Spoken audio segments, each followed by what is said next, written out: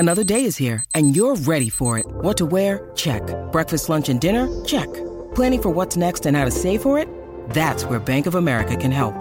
For your financial to-dos, Bank of America has experts ready to help get you closer to your goals. Get started at one of our local financial centers or 24/7 in our mobile banking app. Find a location near you at bankofamerica.com/talktous. What would you like the power to do? Mobile banking requires downloading the app and is only available for select devices. Message and data rates may apply. Bank of America N.A., member FDIC. When you need mealtime inspiration, it's worth shopping Kroger, where you'll find over 30,000 mouth-watering choices that excite your inner foodie. And no matter what tasty choice you make, you'll enjoy our everyday low prices, plus extra ways to save, like digital coupons worth over $600 each week. You can also save up to $1 off per gallon at the pump with fuel points. More savings and more inspiring flavors make shopping Kroger worth it every time. Kroger, fresh for everyone. Fuel restrictions apply. Buckeye Talk is brought to you by ShopOhioState.com and the Ohio State University Barnes & Noble Bookstore. For the finest Ohio State gear and apparel, go to the store on High Street or visit ShopOhioState.com. Great discounts, great stuff at ShopOhioState.com and MinutemanTickets.com. Concerts, theater tickets, sporting events, whatever you need, it's national selection with a local feel. Make our ticket guys your ticket guys with MinutemanTickets.com.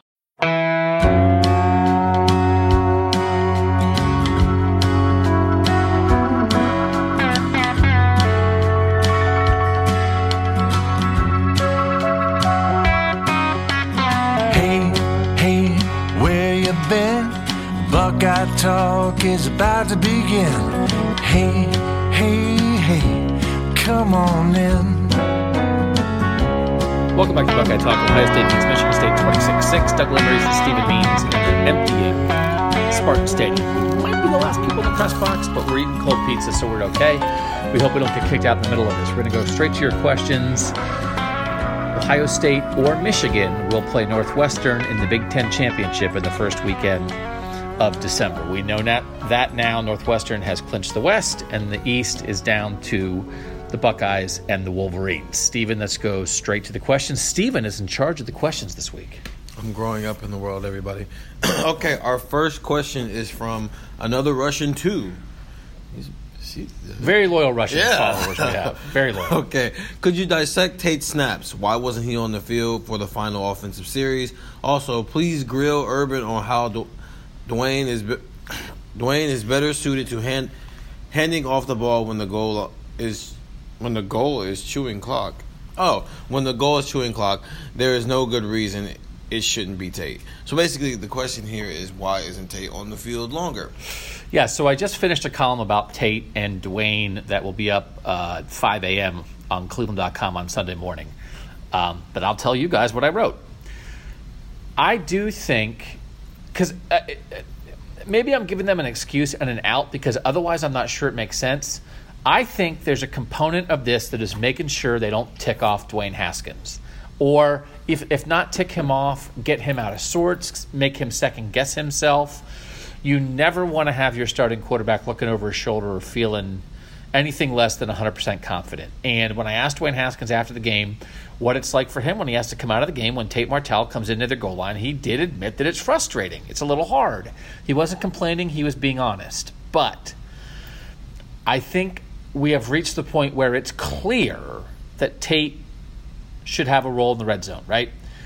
But I think if you start expanding that into the middle of the field, I think the payoff is not going to be there, because I think you may accidentally affect Dwayne Haskins. So I get the red zone stuff 100%, but let's not forget there were 84 snaps on Saturday.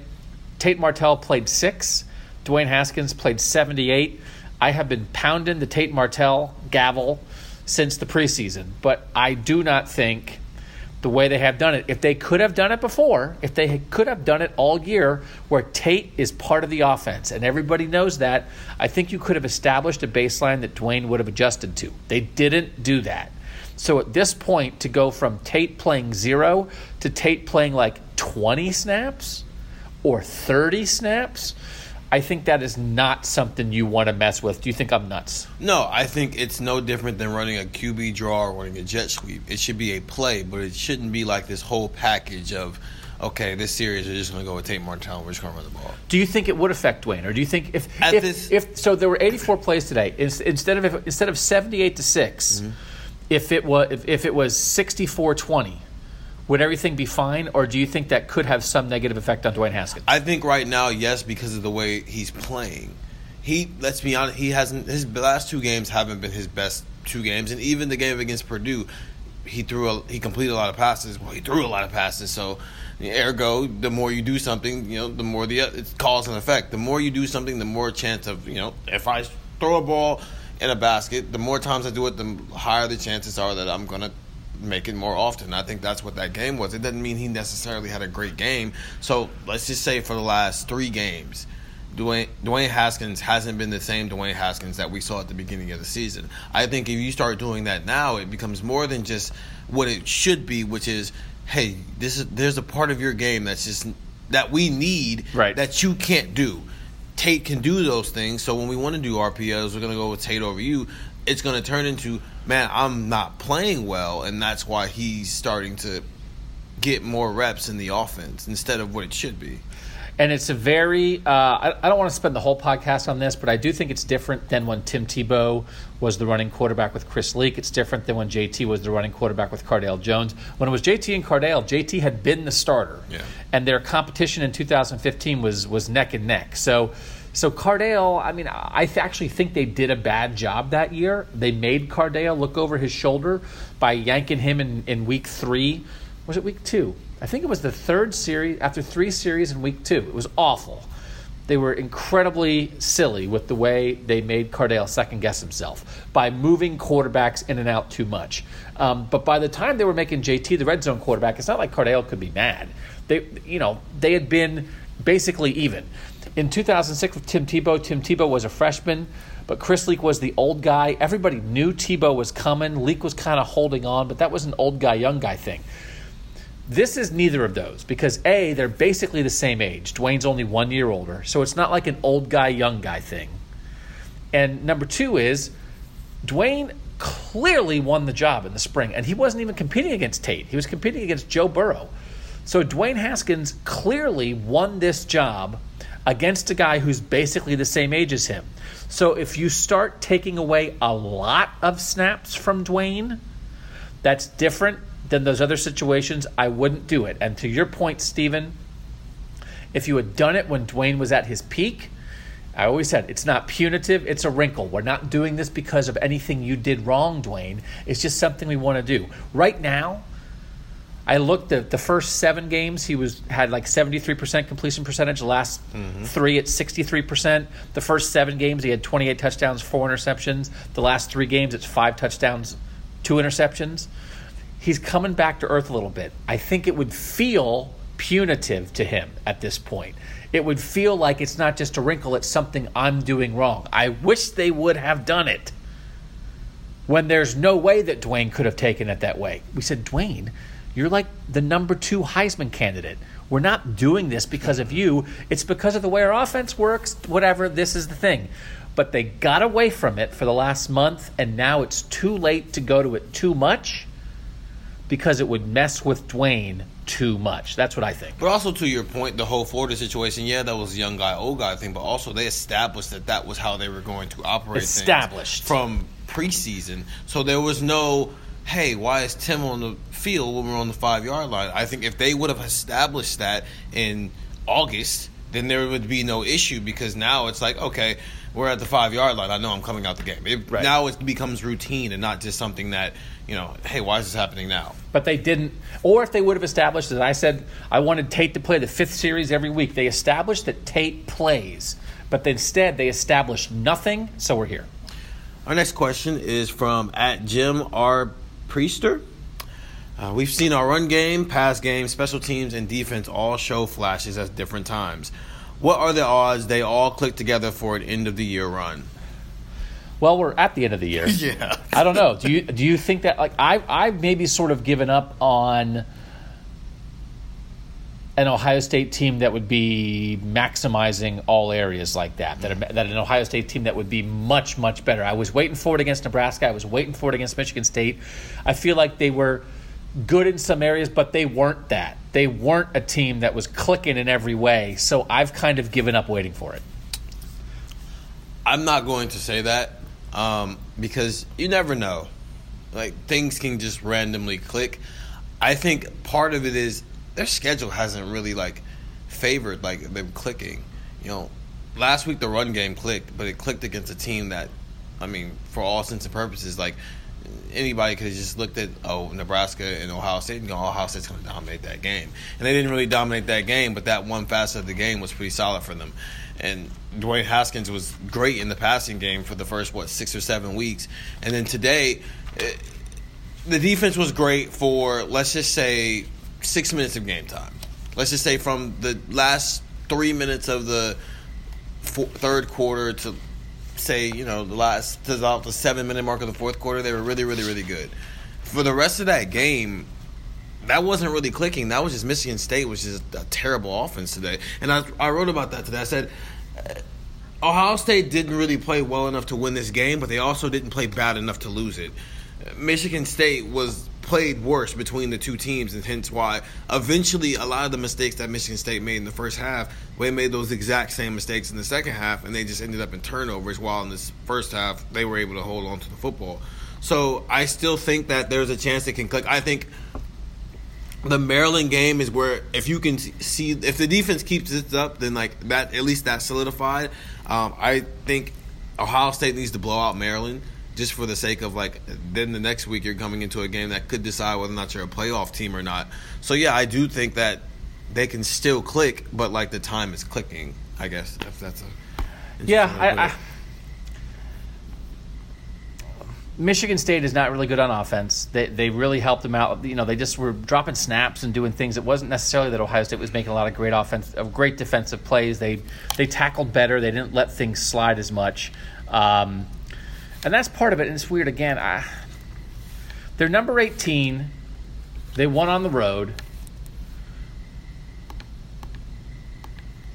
Someone's just giving me crap on a tweet. They're number 18. They beat number 18 on the road. So, like, that's a thing. But I just didn't feel like they imposed their will.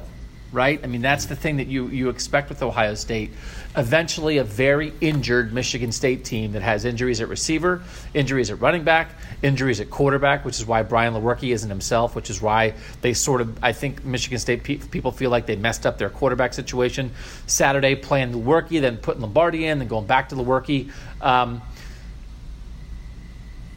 Yes, Ohio State won, but it was 9-6, man. It was 9-6 entering the fourth quarter. And then Michigan State sort of fell apart more than anything else. And I'm going to get to a G. Nilly question right here, because G. Nilly, 97, is a loyal listener and likes to give us crap. Doug after unimpressive wins earlier in the season. Don't worry, don't worry, don't worry. Doug after impressive win over top 25 team in hostile road environment. Worry, worry, worry. Pretty contrarian, sir. That is based into the belief that when they weren't getting things, when they had unimpressive wins early on, that they would figure it out. And now 10 games in, I have come around to the idea that I'm sort of not waiting for them to figure it out anymore. And I understand what G. Nilly is saying, and I did say don't worry, but this defense with the Nick Bosa injury and this offense with, like they had run game problems. Now Dwayne's off a little bit. Mostly what I said early on was Dwayne Haskins is the answer to everything. I definitely said that on a podcast. Whatever your problem is, Dwayne Haskins is the answer. If you can't run, Dwayne Haskins. If your defense is bad, Dwayne Haskins. You felt good about saying that? Oh, he had 28 touchdowns and 4 interceptions. I mean, the first 6 games he was awesome. He didn't miss a throw. Yeah, but the law of average is always. Oh no. There's no law of averages with Tua. There were no law of averages with Troy Smith in 2006. He was great all year. And that law of average came in the form of current Ohio State head coach. Well, I mean, so what? Florida, I was waiting for Dwayne Haskins to have like a bad game in the national championship game. I No. thought Dwayne Haskins was gonna be really good all year, and I think he's been not as good the last couple weeks, while enough of the other things that were there early on. So that's the thing. So, like, I'm not going to apologize for thinking that they were going to figure it out and now believing that maybe they aren't going to figure it out. I think the underlying message in what you've been saying all year is all games are not equal. You know, at the beginning of the season, everybody's hot because everybody starts out hot, or you start out really, really cold. You start out one or the other because you're either trying to figure things out or because you're the new quarterback. Guys don't really have that much tape on you and that much to really scout you. Then the middle of the season gets here and you get deep into the Big Ten season, and all of a sudden you go through the lows of what a season is, and all of a sudden you you have a better formed opinion because now you've seen.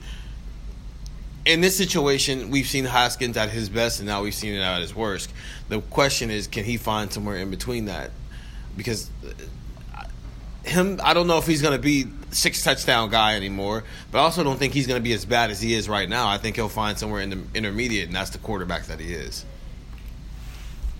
He's missing throws. He didn't miss anything. He didn't miss anything for the first 6 games. He didn't miss anything, and he's missing. So the question to ask is, what changed? I don't know, because it's not like from how he talked on Tuesday. It's not a lot about teams covering him any differently now than they were at the beginning of the season. They've been covering him the same way because they know he's not going to run the ball.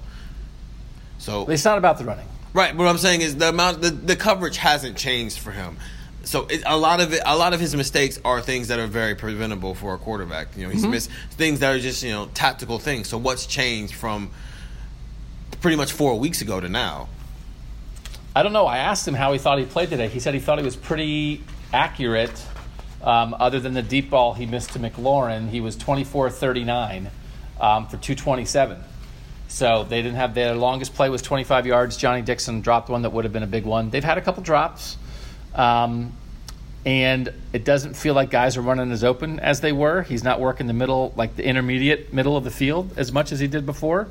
And teams adjust, but this guy can really throw it. And I just feel like he hasn't been – I thought he was absolutely 100% sharp for the first 6 weeks or whatever. Oh, yeah. And he's not right now. He's not bad. He's definitely not bad. He's a very good quarterback. He's the A student who's got a B, and now you're worried instead of being the C student who gets the B, and now you're celebrating. All right. Our next question comes from Buckeye Boggs. Did D'Antonio blow this one by outthinking himself? That safety completely switched the momentum of the game. Maybe. Yes and no. What do you mean yes and no? Yeah, because Ohio State, after the safety, ended up getting the ball at the exact same spot they would have gotten it if they just punted it. Right, because they kicked the kick out of bounds. Right, but I don't think that it switched the momentum of the game because it's not like Ohio State did anything with it. Yeah, they didn't do anything with it. Ohio State didn't start doing anything until Drew Christmas decided he was going to punt. He was going to place every single one of his punts inside the 6-yard line. Before that, Ohio State wasn't really doing anything with any of that momentum. So, yes to D'Antonio outthought himself. He overthought. But no to, it switching the momentum of the game. Yeah, I think I agree with that. I mean, what ended up happening is they had a terrible kickoff out of bounds. Ohio State ends up getting it at midfield, but Ohio State does nothing, punts it back down to the Michigan State 2, and then they fumbled in the end zone, and Ohio State recovered for the touchdown on the first play. So D'Antonio was nervous about punting from the 1. They wound up getting it back on the 2. And so the thing he was worried about, which is what he took the safety for, which is I don't want to do something silly that ends up giving up a defensive or special teams touchdown, they did. They wound up giving a defensive touchdown. If he was worried about, I don't think he was worried about field possession. He was worried about a block or something crazy happening. Yeah. Right? But it was a field position game. It cost him 2 points at the most. It didn't change the whole momentum of the game, but it was a 20-point win. So I agree with you. Yes and no. At Scott Duda asked, this game said more about how poor Michigan State is than Buckeyes have things figured out, correct? Say it again. This game said more about how poor Michigan State is than that the Buckeyes have things figured out. I agree with that. 100%. Is it weird? Okay. At Cavs Buckeyes says, is it weird that I think they may have found some stuff on offense? Also, Dwayne looks off, though I was with you 100% on the he's gone take earlier in the year. Are you rethinking that at all? Maybe. I know people want to know why my story's not up, because nobody's reading the stories right now. So my story's going up in the morning. Sorry. Give the people. I think he's probably going to go anyway. I mean, I would not change if I was at 98%. Maybe I'm at 94%. I think he is thinking about the NFL. That is not a criticism. I think he's ready for the NFL. I think he wants to go to the NFL. And I think the idea of, okay, maybe before if you thought he was going to be the 11th pick and now he might be the 28th pick, is he going to stay? He's going to, when he comes out, he's going to go to the combine. He's going to throw. He's going to have a great arm. He's going to be accurate. He's going to be great on the board. He's going to understand offenses. He's going to read defenses. He's going to be an impressive guy to coaches. So I don't think you can read too much into the – he is who he is, sort of, at this point. If for some reason he would believe that, like, he's not a first-rounder and everybody asks for the NFL grade, if for some reason he would believe I'm not going to go in the first round, maybe you come back. But I still think he's gone. The only question I have is his athleticism. And I've said it before, a lot of these NFL quarterbacks now, Mahomes, Wentz, a lot of these guys, Baker – are really athletic. I think he is not as athletic as any of those guys. But he's a great thrower, man. He's a great thrower, and even though he's missed a couple lately, I still think he will be that in the NFL level. I think he will go high, maybe not as high as I thought early, but I still think he absolutely could be a first-rounder. I think if Justin Herbert stays in college, he would be in the discussion to be the first quarterback off the board, and I still think he's gone. Tom Brady wasn't as athletic as those quarterbacks either, and yet I don't think Dwayne wants to go in the 6th round. No, he doesn't. Peyton Manning wasn't athletic, but the game's changed. The game's changed, too. Tom Brady's still getting the Super Bowls. I mean, yeah, all he has to do is be the greatest quarterback of all time. That's true. And he's good to go. No pressure, though. At G Nilly, did Ohio State win some credibility back with the G Nilly 97? I'm sorry. Did Ohio State win some credibility back with the playoff committee today? Not if they watched it. Like the score, maybe, right? But did you watch? Now everyone's giving me people just give me crap no matter what. Did you watch that game for 3 quarters and think, wow, that team's got it? I mean, people don't watch games. You know that. Who? We do, obviously, because this is what we do for a living. But, like, most people don't watch games. Who? People don't watch games. Like people listening to this? The people listening to this watch this game more than I did. Guaranteed. Listen. The average person doesn't watch. They watch the game, but they don't watch. This podcast is not for average people. It's true. It's for Ohio State fans. Shout out to you guys who support us every single week. Did you think that? Did you watch this game, G Nilly, and think they're gaining credibility? I did. Why? No. Okay, and we've had this. We also did this on video. Watching the game, you get to see things in context. So, from a standpoint of actually watching the game, no, that did not look like a playoff team whatsoever. Honestly, that didn't look like a team who deserves to be in the Rose Bowl. If we're going to be honest with you, but that's still something that could probably happen. But under the circumstances of how they pick people for the playoff, Ohio State has 1 loss, and it was on the road. They just beat a ranked team who had one of the best defenses in the country, especially on the ground, in their home, in their stadium, and they blew them out. Now, how they came to that blowout adds context, but the point of the matter is the end of the score was 26-6, and that's really all that matters. No, it's not. The committee doesn't just look at scores. The committee watched that game. And that's fine. But they're going to look at, okay, that team might actually win a national championship. Now, we know that that's like very similar. Looking at that little 6-minute stretch that defense put together. When Michigan State was just like dropping the ball in the end zone? Yeah. Listen, I still think it comes down to beating Michigan, and you have if you that's the standpoint. If you're 12-1 and the Big Ten champion, I think you're probably in. That's okay, yeah. I don't think that changed from today. Right, but like this is definitely a bonus. So Oklahoma barely. I could go for 50 minutes on this. Maybe we'll do this week on the midweek pod. We will get an Oklahoma writer and get the vibe there, because I will tell you. So Oklahoma hasn't stopped a middle school team in a month. Not at all. And I don't know what people in Oklahoma think about that. So as we are sitting here saying Ohio State has struggled the last 2 weeks. They beat Nebraska by 5, and this was a 9-6 game going into the fourth quarter. Oklahoma's last 2 games are a 51-46 win and a 48-47 win. Does the Big They've 12 given team up almost 100 points the last 2 weeks combined. Does the Big 12 team deserve to get in? So that's the question. So it's all this posturing, right? But I keep thinking stuff will happen. I still think stuff will happen. But if Oklahoma State had beaten Oklahoma today, that would have been some of the stuff. Oklahoma State scored at the end. They went for 2. They missed it. If they made go in the 2-point conversion, they win that game. The Sooners are out automatically. So they have 2 losses, and now West Virginia becomes the 1-loss team in the Big 12. And if West Virginia doesn't win out, Ohio State's in very good shape. Instead, you are still in a situation where it very well could come down to a 1-loss Big 10 team against a 1-loss Big 12 team. And I think when you add together the Nebraska game and the Michigan State game the last 2 weeks, watching that team play, watching this Ohio State team play, they have lost a little ground on the eye test. And I had said earlier, I think they had a very good chance. Are you going to keep out the Big Ten champ, a 12-1 Big Ten champ? If you respect the Big Ten, how can you keep that team out? They lost a little ground in that discussion the past 2 weeks. It very well may not come down to that. If the Big 12 champ has 2 losses, they're fine. If Notre Dame loses, they're probably fine. But that's what I'm talking about. And I'm not talking about score. I'm talking about the committee's going to watch that game, and they know it was 9-6 going into the fourth quarter. They know Michigan State dropped the snap in the end zone. We'll ask on the playoff call this week. Maybe the guy will talk about Ohio State's punter for 2 minutes and say, we've never seen such great punting. We give Ohio State all the credit in the world. But I'm going to imagine they watched that game, and yes, it was a road win against a ranked team. These people are into the eye test. What's your eye test, Steven, on that game?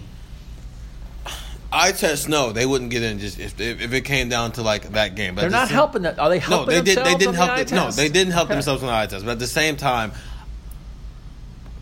if I'm a committee member, I'm putting myself in these shoes now. I'm not putting a 1-loss Big 12 team over a 1-loss Big 10 team. I mean, you can't because you think the Big Ten's better. Yes. Yeah, I mean that's the thing, and there might be of the 13 people in that room, there might be 4 people that think that. That has to matter, and it does matter. But does it matter more than like, boy, Kyler Murray sure is good. Boy, that Oklahoma offense sure is fun. It's a very difficult world. People like offense. I think the committee talks about defense sometimes. I don't know if they really believe it, but we'll get an Oklahoma writer on and get the vibe in Oklahoma, because again, they gave up 94 points the last 2 weeks combined, and they pulled out wins against mediocre teams.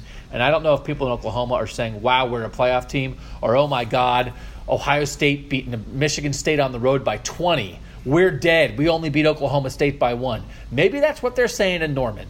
And they're all worried about the Buckeyes, because before Oklahoma was saying, well, if Michigan wins the Big Ten, we're in trouble. But as long as we root for Ohio State to beat Michigan, we'll win the eye test against Ohio State. Oh, my God, the Buckeyes, they completely dominated Michigan State today. Maybe that's what they're saying.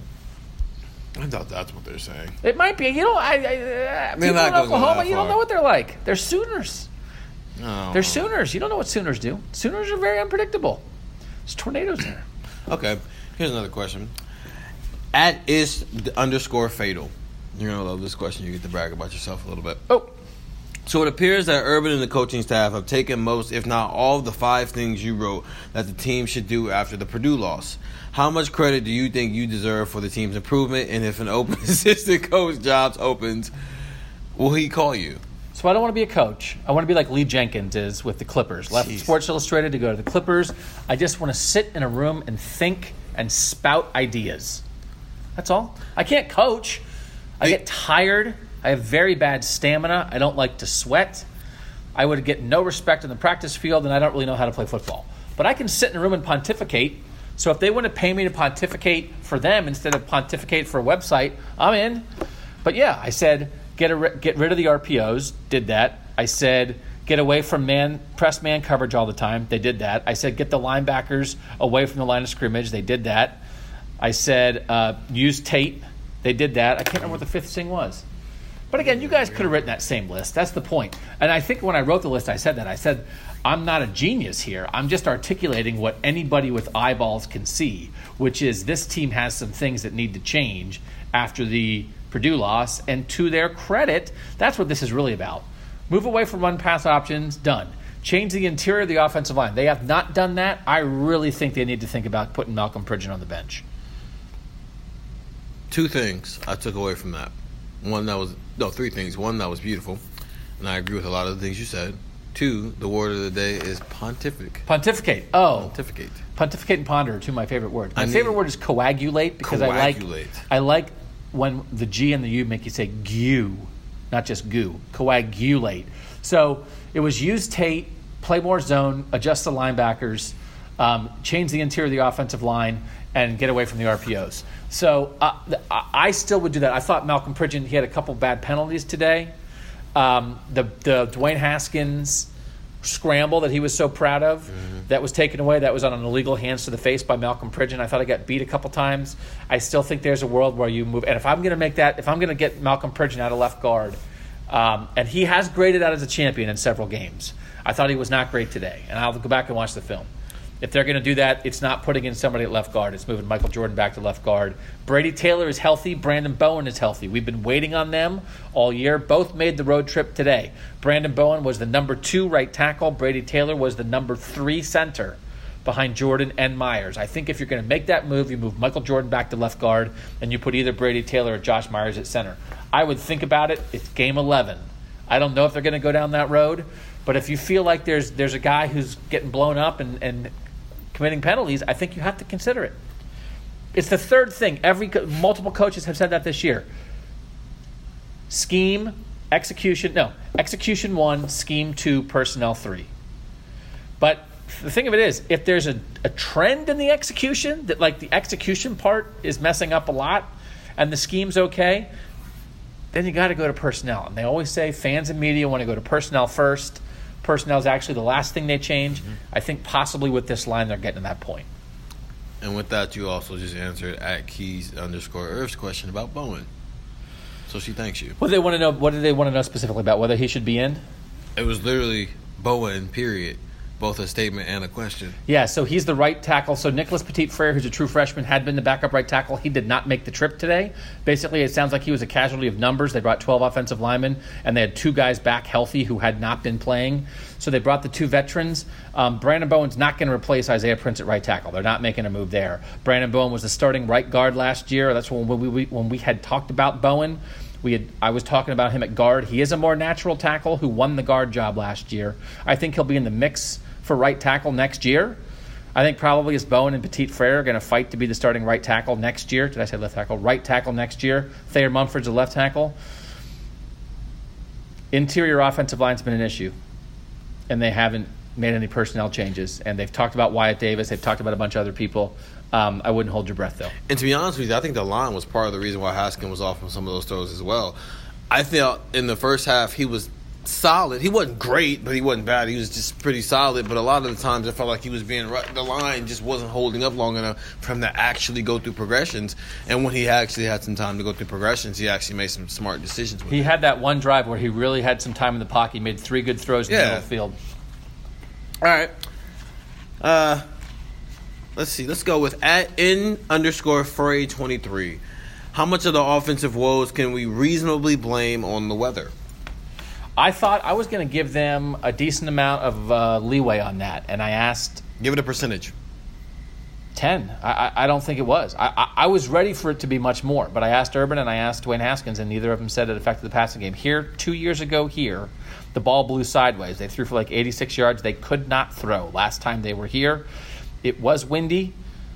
When we were down there doing our video after the game, it felt windy, but they said it wasn't a big deal. So if they're not going to use it as an excuse, then I don't think we should either. I think they're not going to publicly use that as an excuse. But they did that day 2 years ago. They said the ball went sideways. Yeah, because that was so much more obvious this time around. I guarantee you Haskins went back to that sidelines a couple times. Like, the wind is taking my ball all over the place. There was one where he tried to flip that one to a wide open Ben Victor on a coverage breakdown, and he had a guy in his face, and he tried to flip it, and he flipped it about 40 feet over Victor's head, and that was wind. Part of that was wind. It's a bunch of. I still think only 10 or 15%, though. I'd give it 12, just to be specific. Just to be a millennial? Yeah. All right. Let's see. This is more of a question for you again. These are all, like, long-term questions. I'm sorry. At Scott Duda also asked, ever seen anything like that? Like what? That game. Yeah. Like I said, I mean, people get caught up in the moment, and I get that. I get caught up in the moment, too. There's a lot of goofy games that you see. But the one thing, and this is, I'm going to be completely honest with some of the stuff. You start writing your story and a game is going a certain way, and by the time you're done with your story, things have changed. Yeah. I don't think the fundamentals of the game has changed. But I had a lot of questions about this team, and when I wrote my initial column, I started writing it when they were leading 9-6, and then by the time I was done, they were ahead 26-6. But I still don't think, at least for those first three quarters, the questions didn't change. And my whole point after the game was I don't think they're scaring anybody. I don't think they're dominant in anything right now. But we see this a lot, and I will give them credit to some degree. What you do see a lot is when games are tight, often what happens is Ohio State wears the other team down based on talent. And when they're at their best, they wear a team down with talent and power in the run game. And Mike Weber got going in the fourth quarter a little bit. Yes, Michigan State gave them some stuff. But actually, if you're saying, like, have I seen this? I've seen it a lot. I've seen close games end up looking like easy Ohio State wins on the scoreboard because eventually the last 15 minutes, Ohio State's talent and athleticism and power takes over. In other words, Doug has seen it all and done it all. 14 years. I haven't missed a game. I started with the second game in 2005 because they didn't hire me in time for the first game. The first game I ever covered was Ohio State, Texas, and Ohio Stadium. Have not missed a game since. Are you going to be there next week? Maybe not. Okay. I'll pick it up. It's an inside joke. All right. Let's wrap up soon. Get a couple more. Okay, I got two more then. One real one and one just more fun one just to end on. At Joshua D23. Y'all really love the number 23 on here now, don't y'all?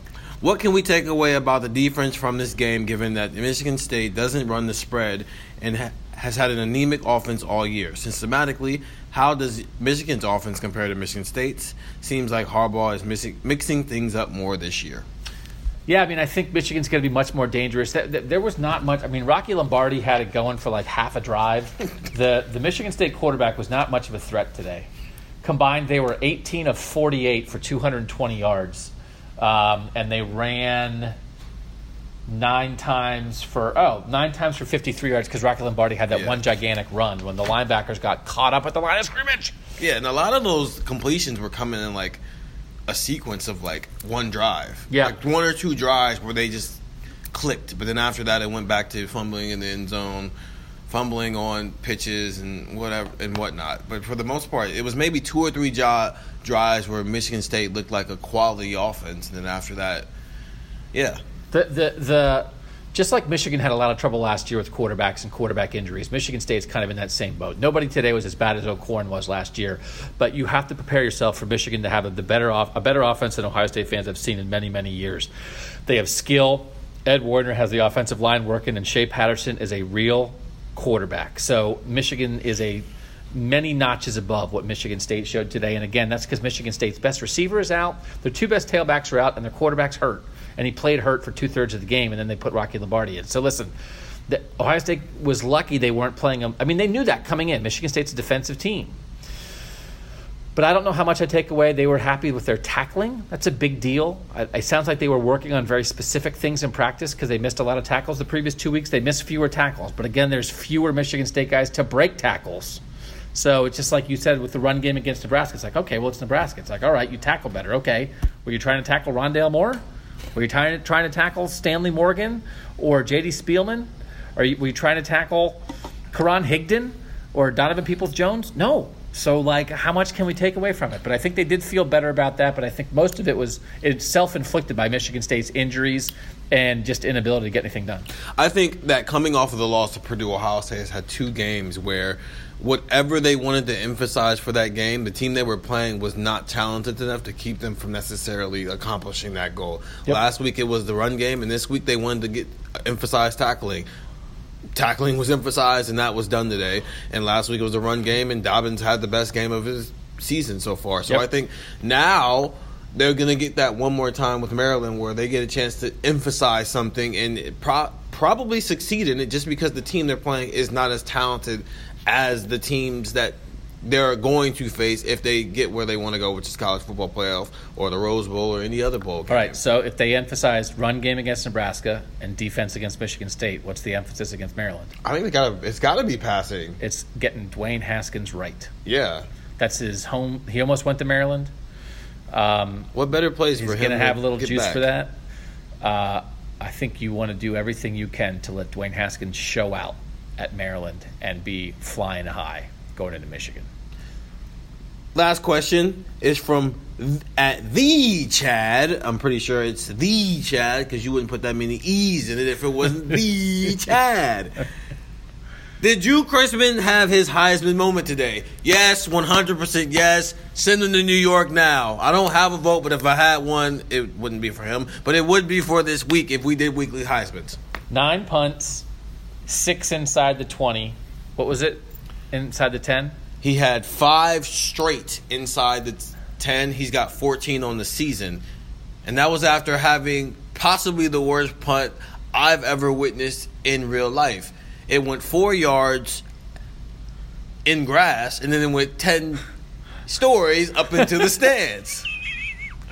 Calling him a comeback kid. It's like getting the F and then getting all A's the rest of the year. Did you put that in your story? Because I thought your question to him about that was very interesting. Yeah, I did. Like the fact that, okay, you kicked it that bad, but there had to be something you had to switch, or you just go out there and do it again. Yeah. So, but it was the wind. I mean, that was a nod to the wind. 100%. So he said what did he do? Drop it? He held on. He dropped it a little. He held on to it a little bit longer so the wind couldn't get to it before he dropped it. So pretty much he had a very short window to get the ball from his hand to his foot because he wanted to hold on to it as long as possible. Makes sense. So unlike Haskins, he has no problem admitting that, hey, the wind's a little bad today, so let me make some adjustments. So let me ask you this, and this is a good way to end, I think, because it's a funny question, and you wrote a good story about it. You guys should make sure you go read about Drew Chrisman at Cleveland.com.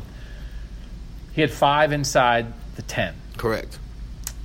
What happens in this game if 3 of those 5 go in the end zone for touchbacks? To be honest with you, Ohio State win? I think they win, but I think the score is 9-6. So, and I don't mean to. Of course, I'm not downplaying punting or the importance of special teams. Coaches will reach through this cell phone and strangle me if I downplay the importance of special teams. And it's not coincidence. And it's not just Drew Chrisman. It's Terry McLaurin, who Urban Meyer said is probably the best gunner he's ever had here, which, for Urban Meyer to say that, it's a big deal. That's he can make a trophy for Terry McLaurin that says best gunner ever, and that'll be the best trophy Terry McLaurin ever gets in his life because that's a big deal to Urban Meyer. But this is a team filled with 4- and 5-star recruits. It has playoff ambition. Mm-hmm. And if 3 punts go 2 yards farther, where are you? Of course, all the credit in the world. Drew Chrisman's a great punter. They recruited him. Terry McLaurin is a great special teams player and great receiver and great athlete. They recruited him and developed him. I get it. You get all the credit for that. But I'm saying that's a little bit to me of a knife's edge. If that's how close you were. That was so important to you. It's why you wrote about it. It's why Drew Chrisman came in the postgame news conference. The punter saved them on a team with 22 4- and 5-star starters on offense and defense. They were saved by the punter. It's a good team win. That's what good teams do. But that's where you are. You are at a point where, with J.K. Dobbins and Mike Weber and Paris Campbell and Isaiah Prince and Thayer Munford and Pete Werner and Tuff Borland and Jordan Fuller and Damon Arnett all these and Chase Young in the most irrelevant position as far as what gets notoriety is the position that won you the game. That's the whole point. Everything matters. But I don't think they're going to punt their way to the playoff. Well, no, that never happens. I think punting is, a lot of that is momentum at times. We've seen Ohio State's punter do things like that before. Not necessarily what Drew did where he had 5 straight in a row. But what was the Australians? Cam Johnson, he did that a bunch. And it was all off momentum of, now we've got them pinned again. Yeah. So now our defense has this momentum going their way, and the momentum keeps going. I don't think we're ever going to see this again where, the punter is, the guy who ignites the momentum. Like, Absolutely. he's usually the guy who's like the explanation, the punctuation on the momentum of, oh, shoot, we got to go through this again because now we're on the 2-yard line. After they done this, that, and the third, we're not going to see it's 9-6. Both teams have played complete trash, and then all of a sudden the punter is the guy who's like, right. That's like the 5'5" guy in the NBA being the guy who goes off for 30 and a quarter. So now all of a sudden the momentum is swinging your way. It's not going to happen all the time. What's the most points you ever scored in a game in high school? A high school game? Not that. I don't know a high school game, but just period in my life, like 32. Nice. Once again, I'm not an NBA player, so don't take any of these stats seriously. I got cut in 7th grade. That's okay. It was down to like a bunch of people made it, and they were going to keep like 2 more guys. So they made 5 of us play 5-on-5, and they went shirts versus skins, and I had to be skins. And I was so You're saying that like it's like a weird thing. No, but I know. No, but I was so embarrassed of my chubby 7th grade body that like I was just trying to cover up my like my baby fat. You were so busy doing that I couldn't play basketball. Yeah, and so I got cut. So my parents still think that if I had been shirts that day, I would have made the team and I'd be in the NBA right now. I'd be like a 45-year-old guy in the NBA. Life, I'll tell you what, life is funny. Takes you down but paths, I don't think it's Steven. that. I don't think it's that. You don't think I was that close to making the NBA? I don't think it was the difference between you wearing your shirt and not wearing your shirt in the pickup game. Who can say? All right, we good? Yep. Thanks to you guys for listening. We'll be back midweek with another Buckeye Talk. Make sure you read our stuff on cleveland.com/OSU. Follow us on Twitter at Steven_Means, at Doug Maurice, at Buckeye Talk Pod. You can always send midweek questions to BuckeyeTalkPod@gmail.com. So, here, you can say it now. I never let the other guys say it. But so you got to say, thanks to listening, then say our names, and then you have to give a pause of an indeterminate length that you decide. And then you say, that was Buckeye Talk. So that's how you end it. All right, guys. Here we go. First time at this. Thanks for listening, guys. I'm Steven Means. He's Doug Lesmaurice. Oh, man. That's why. Like, how do you my name first? Okay, keep going. Lesmaurice? Maurice. I said it right. Okay, you're good. Okay. Hold on. No. We're going to start this all over again. And we're going to keep all these takes because you're going to see how this improves in like 3 weeks. All right, guys. Thanks for listening. I'm Steven Means. He's Doug Lesmaurice. And this is Buckeye Talk. No. That was Buckeye Talk. Say it again. And that was Buckeye Talk. And this is take 3. All right, guys. Thanks for listening. I'm Steven Means. He's Doug Lesmaurice. And that was Buckeye